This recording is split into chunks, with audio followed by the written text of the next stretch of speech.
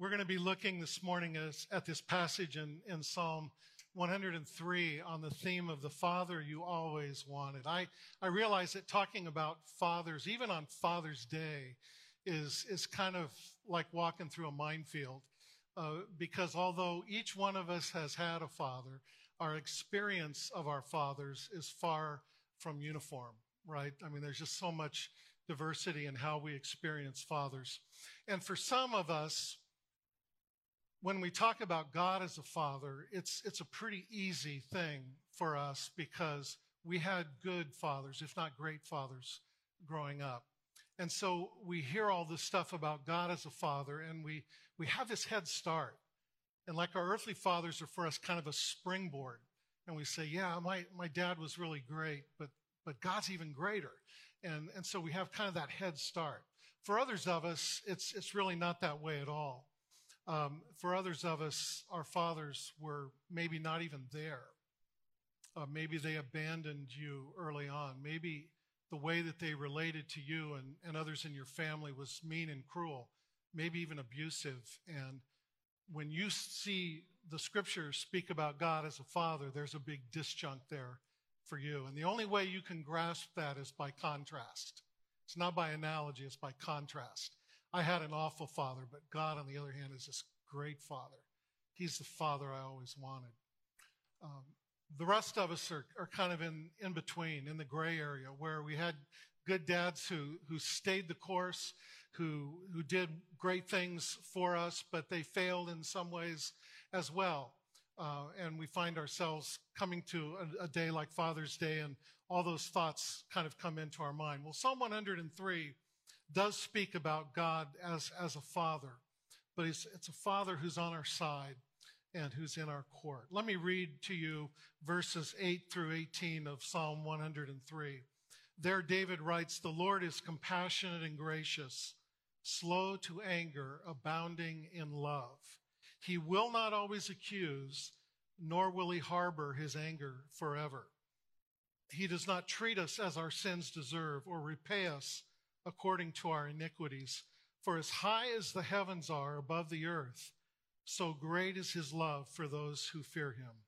As far as the east is from the west, so far has he removed our transgressions from us. As a father has compassion on his children, so the Lord has compassion on those who fear him. For he knows how we are formed. He remembers that we are dust.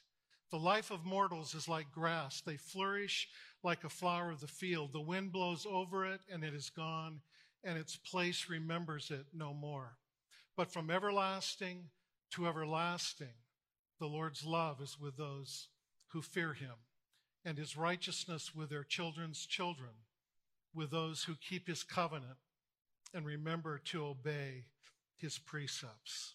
Psalm 103 speaks of a God who knows us and a God who shows us kindness, a father who welcomes us and embraces us and loves us. And that love of the Father, the embrace of the Father, we've just finished a series on the prodigal son a few weeks ago, and the very last sermon was on that embrace of the Father. And it's something that deep down we all long for that. St. Augustine wrote the famous words in his confession as a prayer. He said, "Lord, you have formed us for yourself, and our hearts are restless until they find their rest in you." And that's the warmth, that's the embrace that we long for, that I want to talk about this morning. Several years ago, like 30 years ago now, I think it was, Lois and I were at our first church, and we were asked to participate in a conference up in Northern California for church planters and pastors. And they asked me to speak on a few issues, and then they asked Lois if she would lead worship for the conference. It was a 2 or 3 day conference, so it was really a lot of work for her. And we both went up, and we had a great time. Lois led the worship, and it was one of those conferences where at the end of the conference, they pass out evaluation sheets. And everyone gets to comment on not just the speakers, but like the food, the hotel, the accommodations, even the worship leader, the music, and the worship time. They just commented on everything. And then they would collate them together and eventually send them out to those who were leading in the conference so they could get that kind of feedback. And so at the end of the conference, they handed these out, and Lois and I filled ours out. We showed them to each other, and then we didn't think about it anymore. And like 6 or 8 weeks later in the mail, we get the results. And we each got each other's, the whole results of everyone that was polled for this questionnaire. And being the very selfless person I am, I went right to what they were saying about me. It's like, when you see a group picture, who do you look at first? Everyone could be closed eyes and drooling, but if you look good, it's a great picture. That's kind of how we look at it. And I looked at my comments, and I was like, it wasn't like over the top, but it was solid, good. I felt good about it, and I kind of tucked it away. And I then noticed for the next day or so, next couple of days actually, that Lois was just kind of off her game. Something was bugging her. I could tell something was bothering her. And I finally said, Lois, what's wrong? You look a little preoccupied. And she goes, well, it was the evaluation forms we got the other day. And I said, well, what did yours say that has you upset? She goes, well, a lot of people said nice things, but someone commented that the worship leader did not have a solo quality voice. And I kind of gave her a hug. I said, honey, I know who wrote that. And she goes, you do? I said, yeah, I do. And she goes, how do you know? And I said, well, I saw it before they turned it in. And she says, well, who would have written something like that? And I said, you did. You wrote it about yourself, is what happened. Lois, if you know Lois, it makes perfect sense. She's at the end of a conference. She's totally spent. She's tired. She's given it her all, and she gets a questionnaire like that, and she doesn't have time. In her mind, this is silly. So she wrote down the worship leader didn't have a solo quality voice, and her name was at the top. She figured that whoever collated all this would get a chuckle out of it. That's one of her goals in life, is to make people laugh. And she thought, well, someone will get a kick out of this, and then they'll delete it when they send it out. Well, they didn't delete it, and it's like 6-8 weeks later, and Lois had completely forgotten that she had written this about herself. And so for 2 or 3 days, she's in this deep funk about someone who criticized her lack of a solo quality voice. And we laugh about that today. Lois is always looking for morals from stories like that. And the moral that she took away from that is be careful when you criticize, because the feelings you hurt may be your own. But what I always take from that story is another moral. It's a moral that says, it's really important what we say to ourselves about ourselves. That has power for each of us. It shapes how we think of ourselves, how we relate to other people, how we even relate to God. This passage in Psalm 103, I read the beginning of it at the beginning of worship. And if you listen to it, you realize that David is speaking to himself.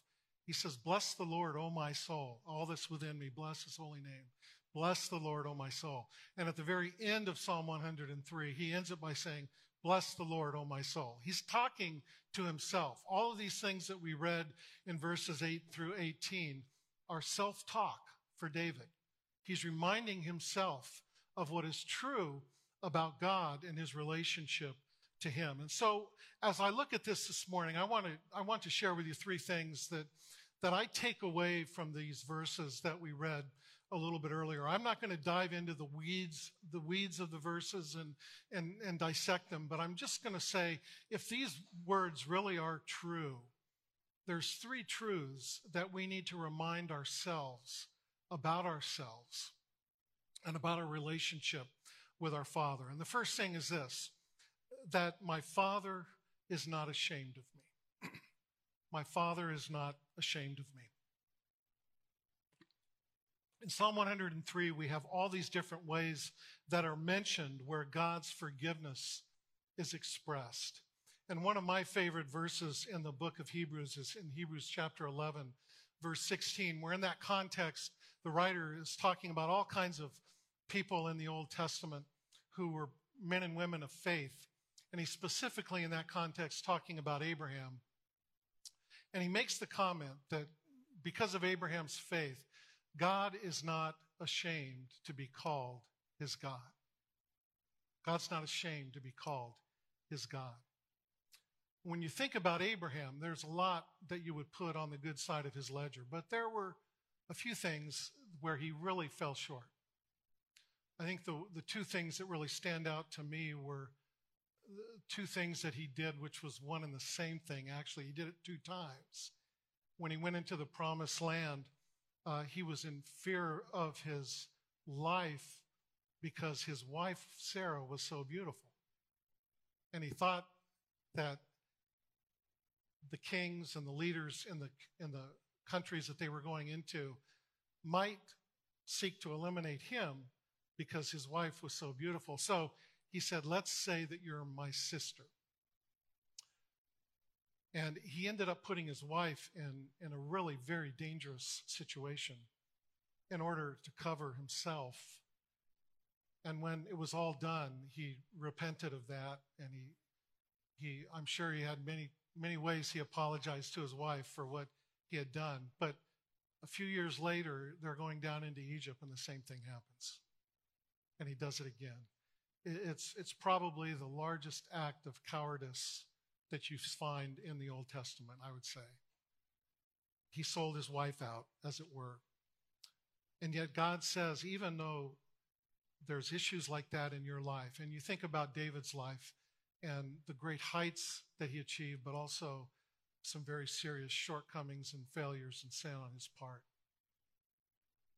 And yet David senses that God has separated him from those sins and has forgiven him. And as the writer of Hebrews says, he's not ashamed of him. Some of you may say, well, that's good news for me. I'm ready to embrace that. I'd love to have that soak in. But others won't let me move on. They keep me tied to things in my past that bring shame upon me, and it's always in front of me. I had a pastor once one of my pastors who said that a reputation is too heavy of a load for a child of God to carry. He said, let's worry less about what others think of us and be more astonished at what our Father says is true about us. Think less of what people think of you and be more astonished at what the Father says is true of us. David certainly had that experience in his life. When he looked back on his life, there were two times in his life where he was at the point of utter confusion because of his enemies. Early on in his life, when he was declared to be the next king, King Saul, who was the king at the time, was very jealous of David, hated David, wanted to kill David before David would take the throne. And he chased after David, and David went on the run. And David lived in caves, and he was an outcast. He was a fugitive. Later on, after he became king and his children grew up, one of his older kids, Absalom, wanted to become the king. And he worked to basically come up with a coup. He'd sit at the gate and listen to everyone's complaints and say, well, yeah, if it were me, I'd be doing it different. I'd be doing it differently than what my dad is. And he was currying the favor of all these people, and David eventually had to once again be a fugitive and go out. And so there were these two times in David's life where he found himself on the run. He found himself being accused, a lot of things that were being said about him that he was hearing from other people. And it was a very confusing time for him. He wrote Psalm 7 at one of those times. And Psalm 7 is basically saying, God, I can't sort this out anymore. It's so confusing what I think I know about myself and what everyone else is saying about me. And he says, I really don't know where the truth is. And so he says two things. He says, first of all, God, if what they say is true about me, then he says, take me out. I deserve to be taken out if what they say is true about me. But he says, secondly, if it's not true, then be my refuge. Be my strong tower. Protect me from those words of the enemy. David realized how important it was to counter the truth to counter lies with the truth in his life. And that's what we see in Psalm 103. He concludes, my Father is not ashamed of me. The second thing that I want you to see from this text is that you can tell yourself, I don't have to hide from him or pretend. I don't have to hide from him or pretend. Hiding from God is something that went all the way back to our first parents, isn't it?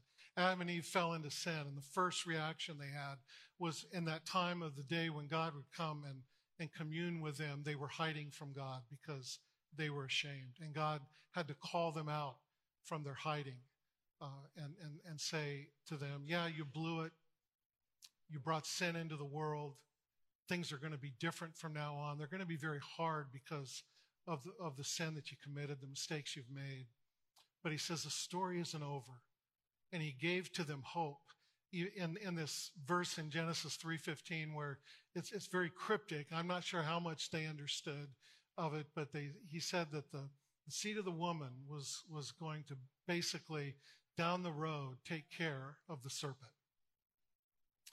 It's going to take care of the serpent. And it was, as we look back on it, we see, well, he's talking about eventually that Christ would come and Christ would overturn and reverse the effects of sin in the world. And so there's good news. There's gospel that's there even in the garden. And it enabled Adam and Eve to stop hiding from the Lord and realize that God was someone that they didn't have to pretend in front of.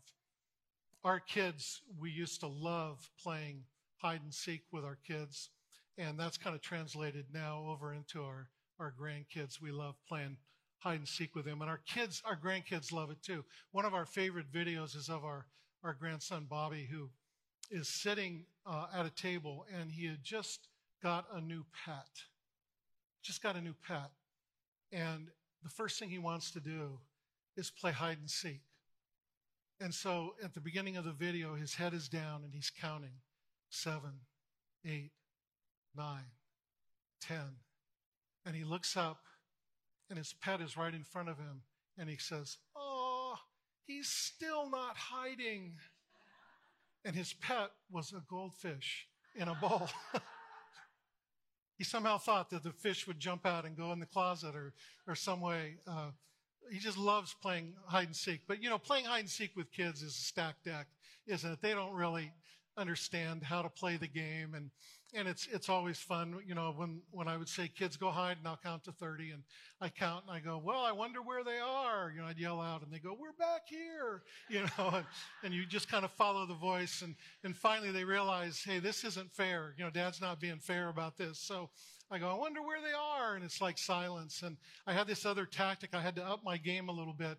And the second stage of hide and seek was to get back in the hallway and say to Lois, I can't find him. I think I'm just going to go out in the living room and watch TV for a while. And maybe, I'll come back later on and try to find him. And as soon as I would say that, I'd hear this voice, keep trying. We're back here. Because here's the reason why. Ultimately, everyone wants to be found. We play hide and seek, but everyone wants to be found.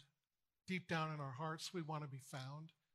The Apostle Paul wanted to be found. He wanted to be found by God.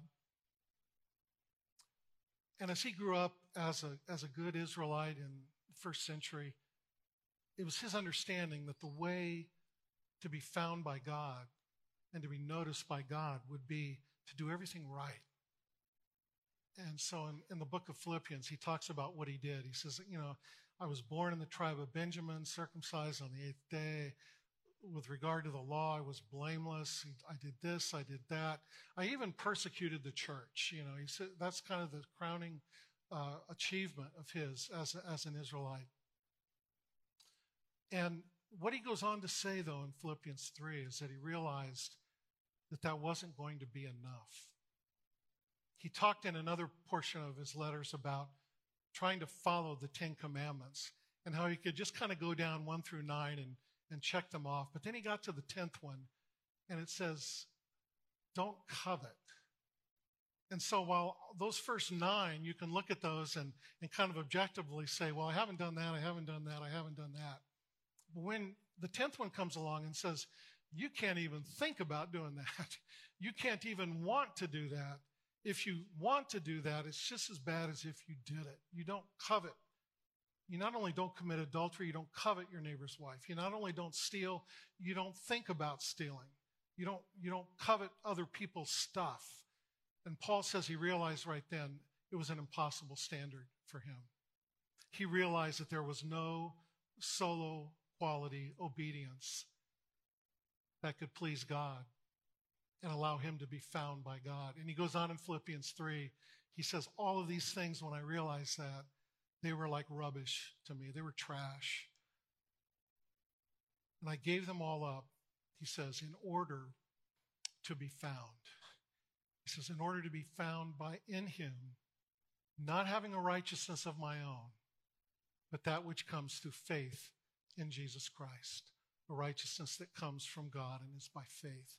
And so Paul is saying that what God will notice is the obedience of Christ.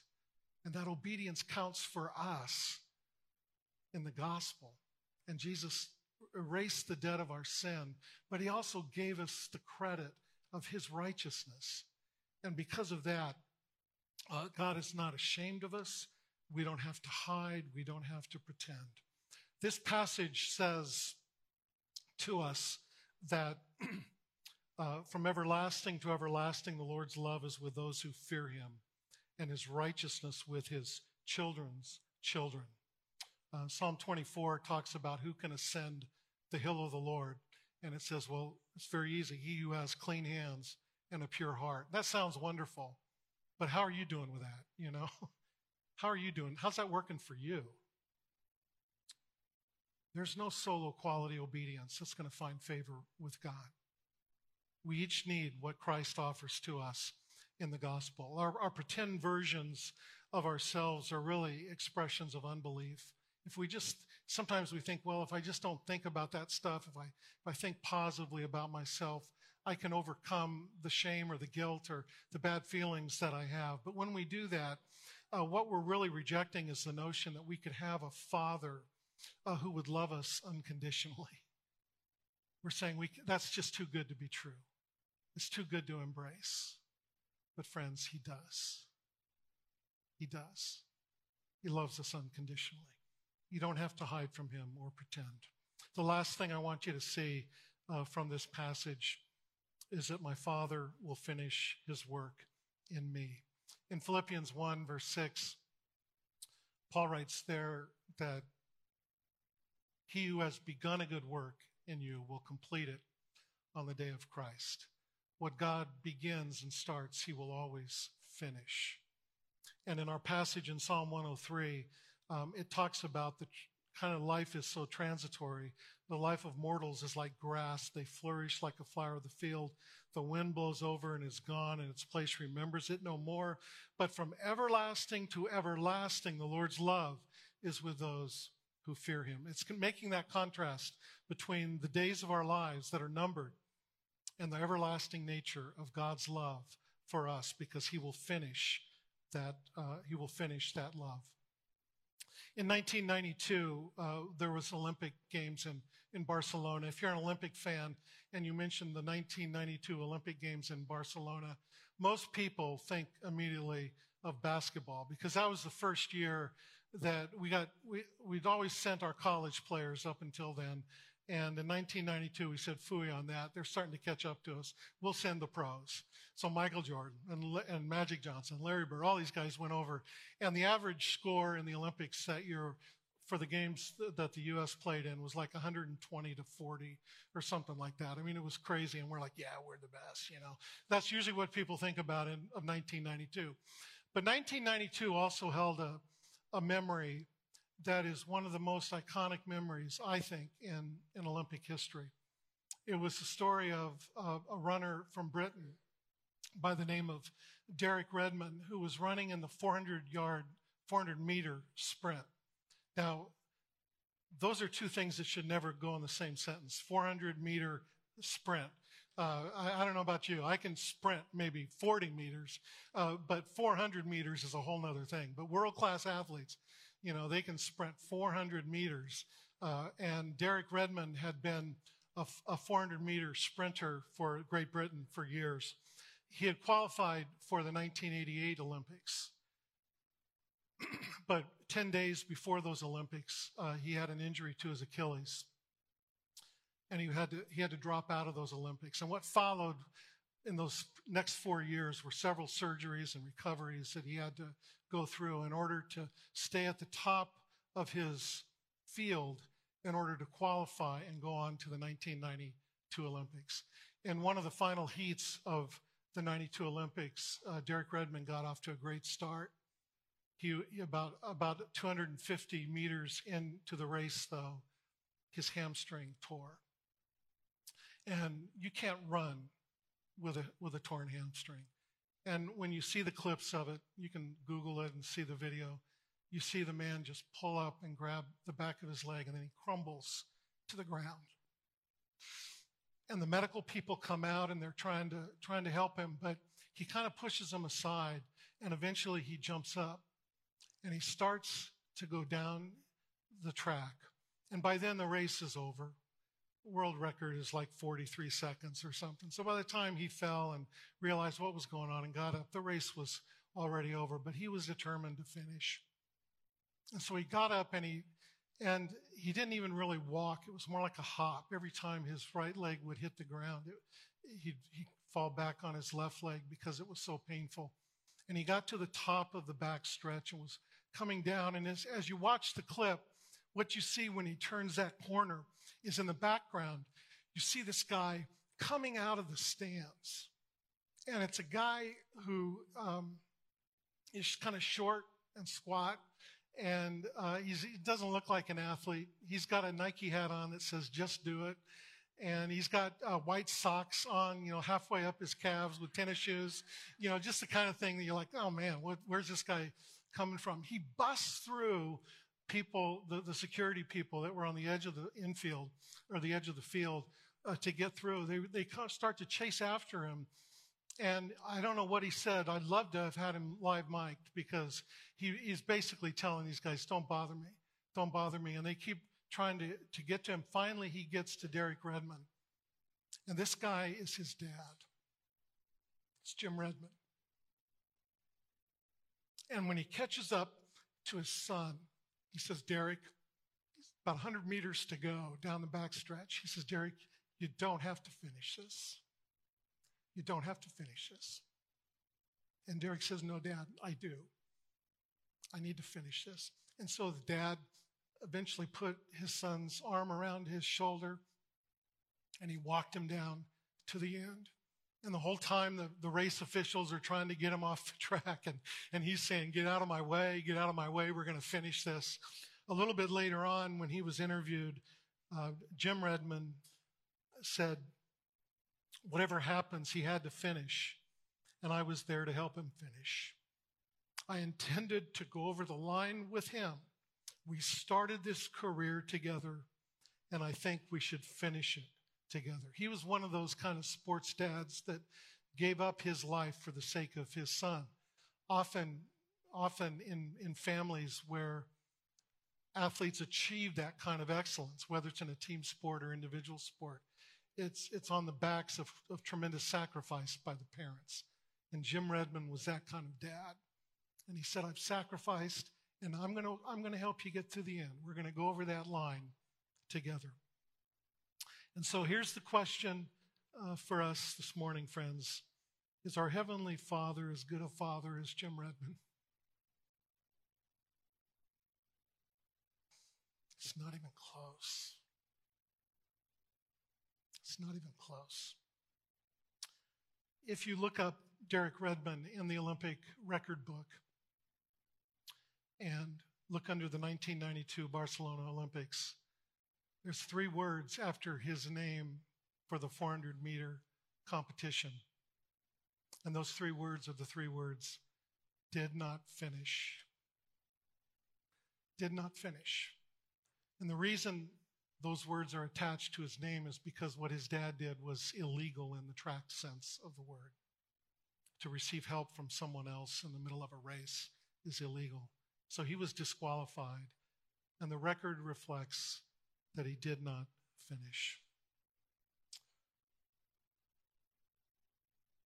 If we were on our own, that would be the entry for each one of our lives in the book of life. Did not finish. Disqualified. Didn't make it. We have a Father who realized that we couldn't achieve it by solo quality obedience. And when we think we've had enough, when we think we've been like permanently disqualified from receiving the notice and approval of God, God comes along and he says, let's finish this together. The race isn't over. My son has already won. Welcome to the family. That's the Father you always wanted. Let's pray. Father,